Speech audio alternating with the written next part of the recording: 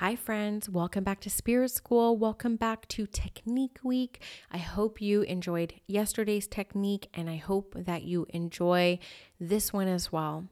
Take your notes, try it on for size, take what resonates, leave the rest behind. Never forget to have fun on your path and try to find joy. And if you just need this reminder at this moment to lighten up and have some fun around the exploration and the unfoldment of your abilities. Hello, Spirit School Collective. Here is your technique of the week. This is the zoom out technique. How this came to life in my awareness was there was a season. I found that spirit really works through clusters. So I will have, just say as an example, somebody pass of a car accident, 8 out of 10 readings are going to be car accidents after that. It's just how spirit trains us. Things happen in clusters. So I found myself in a cluster of learning where I would continue to bring through what I thought was a spirit communicator. And my sitter would say, "Oh, that sounds like my dad, but he's still alive." Or I would be describing this woman and I would feel very much grandmother speaking to me, and my client would be like, "Oh no, that's my grandmother, but she's still alive." And then I started getting really annoyed. How am I 3.5, almost 4 years into my mediumship development journey, and I can't even tell living from the dead? Well, the truth of the matter is that is difficult for so many of us, especially sentient beings, because the truth is, when we look at vibrations on a grand scheme of things, the living actually feel the most dead, which is kind of funny. The dead actually feel more alive than us, but they're like a notch up. And then when you connect with angels or ascended masters or higher vibrational beings, it is such a drastic vibrational difference that it actually does become a little bit harder to discern living from the dead. Now, that is not everyone's experience, but this was my experience. So it was because of all my frustrations of trying to understand if this person was living or dead that I kind of created this zoom out technique. So what would happen is I would be in a sitting, I would be describing this gentleman who was coming in, and then my sitter would be like, "Yep, that's dad, but he is still alive." So I would say, "Okay, my intention is mediumship. So I am going to zoom out and see who is showing this to me." So all of a sudden, I would do this technique. I would have my eyes closed and I would literally visually zoom out. So I was seeing dad as if dad was spirit, but I went a whole layer back and it's kind of like this up and out, and I would zoom out.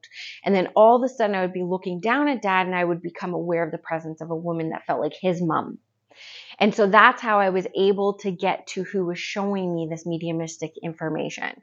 Now, there's two ways you can go about this. You could, and I have tried this as well. It doesn't feel as accurate for me, but maybe you were trying to pick up things psychically. Maybe the connection was actually meant to be psychic. So this technique is for those who are very sure that they are working mediumistically at this time. So I would zoom out and I would use that technique to figure out who was trying to communicate this with me, because the evidence was right. The people were able to understand that is dad. Well, someone in spirit is showing this to me. So that's how I learned that zoom out technique. Where I shared last week around the technique of going to spirit to ask how you did in your session. This was actually a very healing technique for me on self-esteem when it came to my spiritual practice. So I used the zoom out technique to connect with angels and to see myself through their eyes. If you listen to my body of work, if you get to be in close contact with me, you'll probably find out pretty fast that I'm very hard on myself. And as somebody who has had to essentially raise themselves, I never really had a champion or a cheerleader or a mentor who would hype me up. So my life has been one of hyping myself up. And so I would have a hard time with that in the spiritual path because that was also new to me. I was not confident. I did not have the self-esteem I have today, 10 years in. I was actually pretty beat down and I was really hard on myself. Now, again, that's not everybody's experience, but that was my experience. And you get a little bit tired of being hard on yourself, to be honest with you.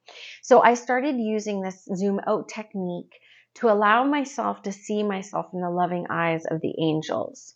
So I would close my eyes and I would accept I'm being hard on myself right now. I am not able to see myself very clearly. And it came up for me because I would have you, students and clients, reach out to me and tell me how magnificent I am. And I love that. But it was so hard to even believe it because I just didn't feel that about myself in all truth and honesty. So I would close my eyes and I would tune into my heart and I would accept the fact that I am not able to see myself in my highest potential, in my most vibrant of being. And so I would, through the breath, call in the angels and say, thank you, angels, for allowing me to see myself through your eyes, through the loving eyes of the heavens. And I would spend some time in this space looking down on myself through the lens and through that angle of the heavens. And all of a sudden, I would be filled with love and confidence and assurity. And it was just a really beautiful technique. So open your eyes now in case you close your eyes with me. But yeah, this zoom out technique you can use in every area. Even this technique that originally started trying to discern the difference between the dead and the living. That's how this technique even started. Actually helps me in my marital disputes. So, me and my husband right now are kind of arguing about our trip next year. And so when I'm able to zoom out the perspective, allow me to see this from a bigger perspective, maybe including his perspective, I was able to see why driving to California instead of flying would be so important to him. I could see how come that would be so important to him. And I started to be able to zoom out and be like, yeah, those are the memories he had with his family growing up.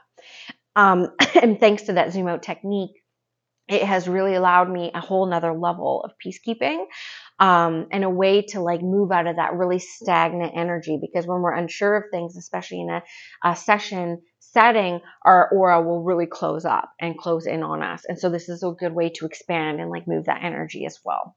So curious to see how you will apply the zoom out technique in your own practice. See if there's an opportunity that comes up for you this week, whether it's in your personal life or your private sitting or your practice sitting, and let me know how this technique supports you. Have a good week, friends.